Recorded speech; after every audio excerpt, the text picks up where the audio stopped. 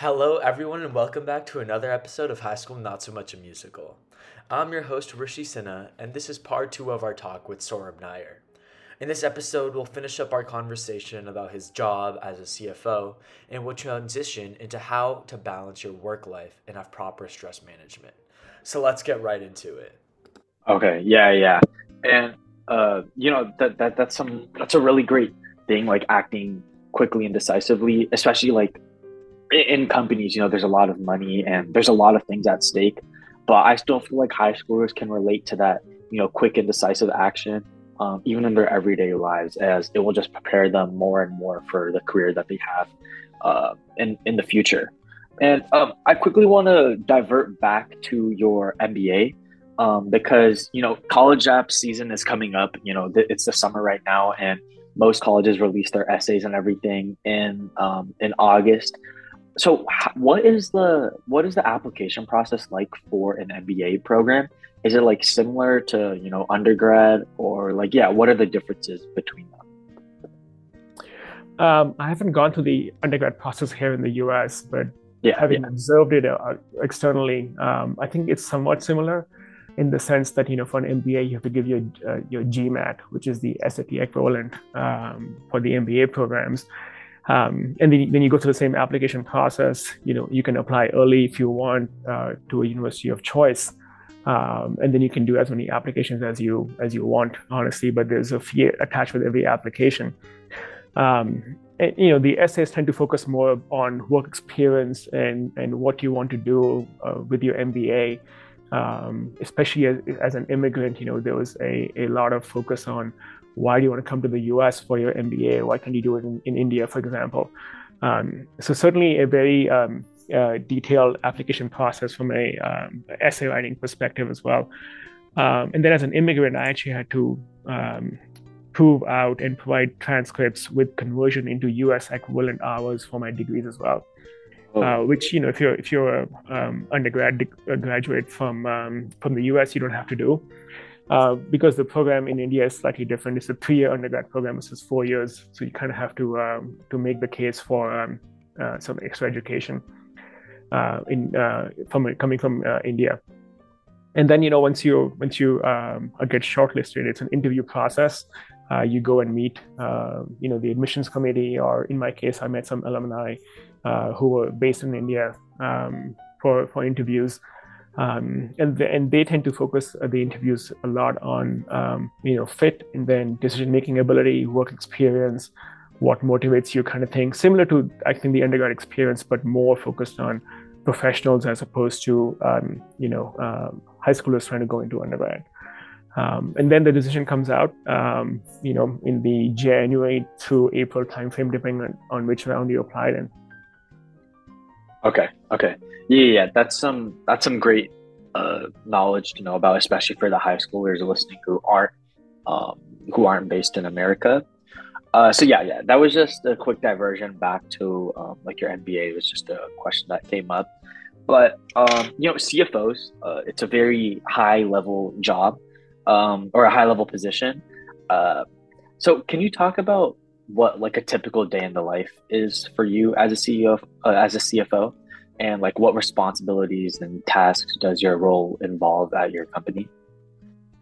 Absolutely. The chief financial officer is essentially responsible for ensuring the ongoing financial health of the business and acting as a gatekeeper.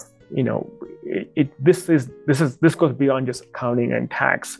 There's a treasury function which is basically managing the cash and debt for the business. Making sure legal is in compliance. You're not violating any laws. You're constantly looking to enter into new agreements, negotiating them. Risk management is a part of the role as well. Which includes making sure your company has enough insurance coverage. Your IT security is airtight, especially in this day and age of phishing scams being a dime a dozen. Investor relations, which is managing the conversation with the shareholders, the private equity group, as well as then the financial analysis part of it, which I mentioned earlier too. So it's a fairly broad-based role now in the modern CFO, especially in a mid-size business in which I operate. in the modern world, the CFO has really kind of morphed into being viewed as a key strategic partner to the leadership team, especially the CEO. So it's not just about counting the numbers; it's actually making the numbers, making the numbers tell a story and helping guide the business through your data analysis and helping drive the strategy of the business. It can be both long-term and short-term. For example, if I'm looking at the data in my company and I see, suddenly we're making lower gross margin or we're selling less to a particular customer, you can have the conversation with the head of sales to say, hey, what's happening in this particular customer or this particular category? So it's certainly become a fairly broad influence role in the current environment. Typical day, I would essentially come in, I would check in with my team, have like a daily stand-up to see what's going on, what's not going on. I would spend some time looking at the financials and the books, reviewing some of this with my controller, who's essentially responsible for the bookkeeping of the organization. And then I would spend a lot of time engaging with various teams to drive the business forward.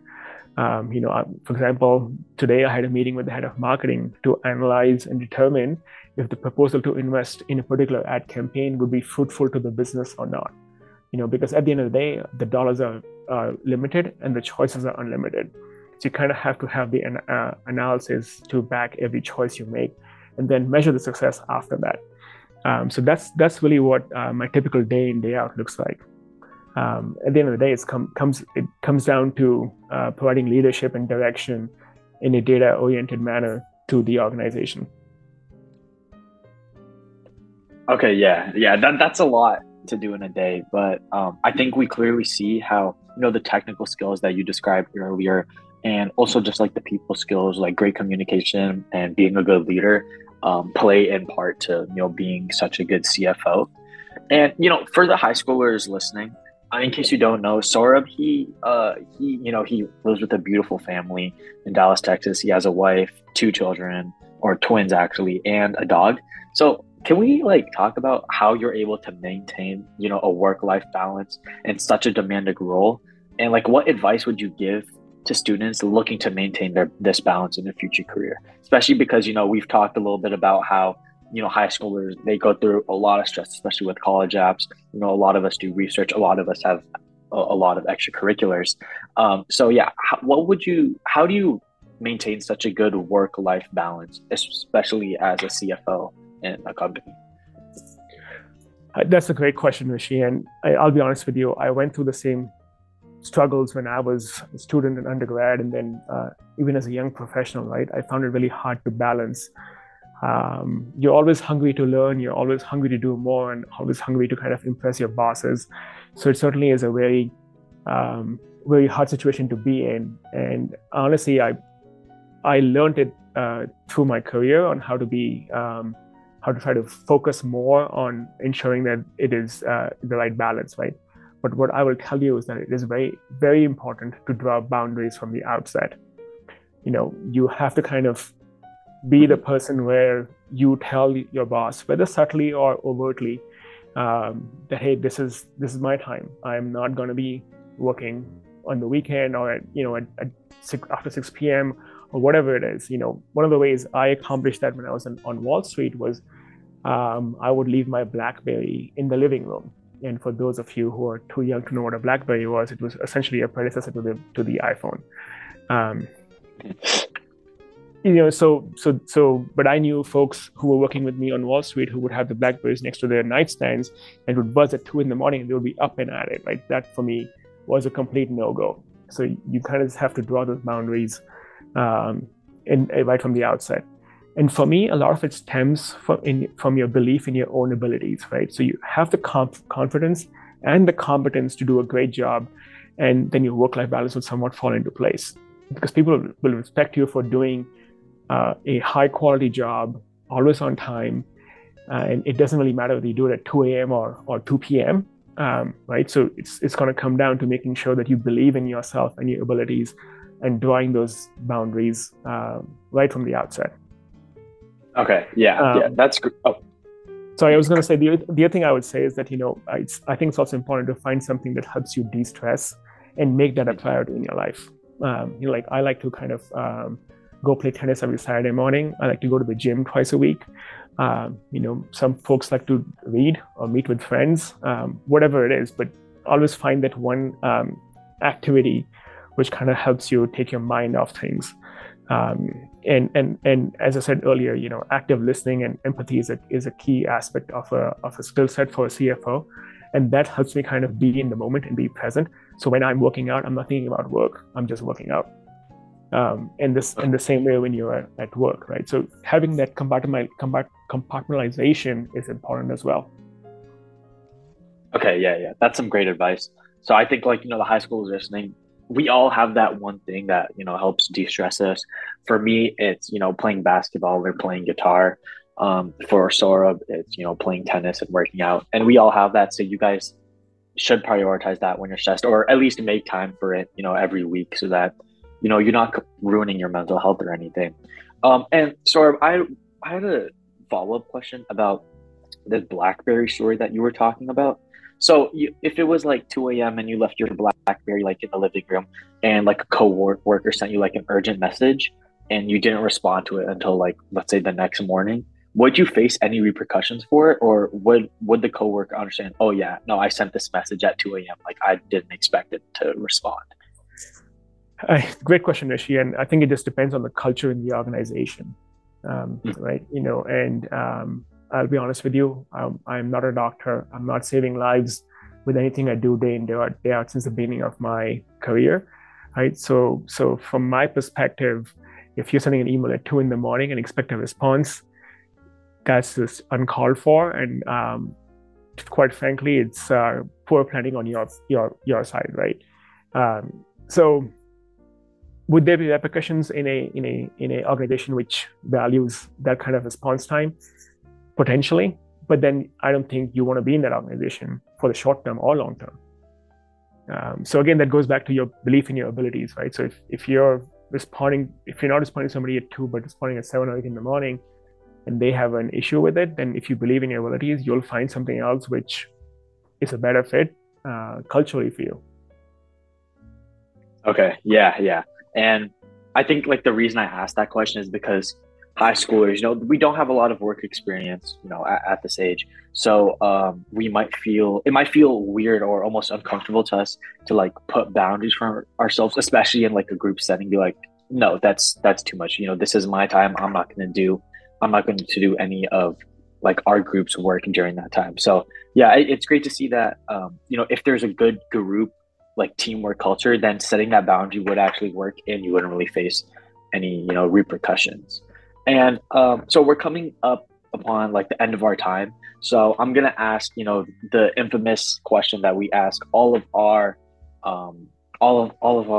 the people we interview on this podcast, and it's just our general tips question. So it's, if you could give any advice to the high schoolers listening, have it be about accounting, have it be about stress management, or anything along the lines, what advice would you give to the high schoolers listening?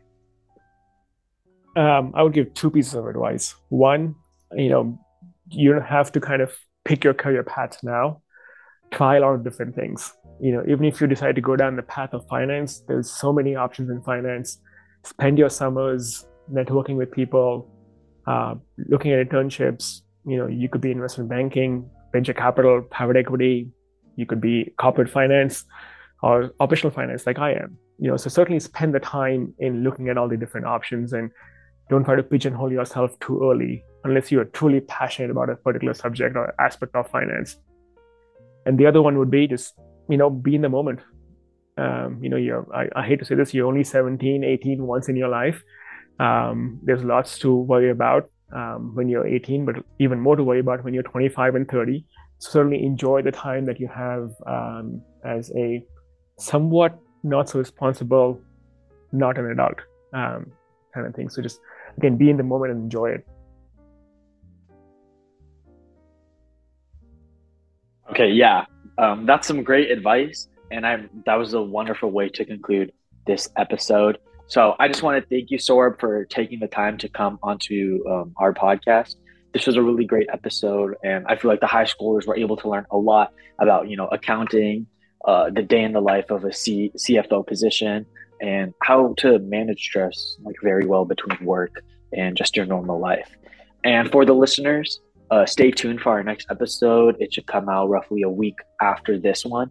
And yeah, thank you so much, Saurabh, for taking the time. Thank you for having me on, Rishi. Okay, yeah. This is your host, Rishi, signing out, and I'll see you guys next time. That's our show for today. Now roll the credits. High School Not So Much a Musical is hosted by Ayush Agarwal, Nitin Jaladanki, and Rishi Sinha. Narration by Samhit Padala. Music from Louis Luang Relaxation Cafe, Tune Pocket, and Infraction. If you like the show, please recommend it to your friends and family. Thank you so much for listening, and we'll see you next time.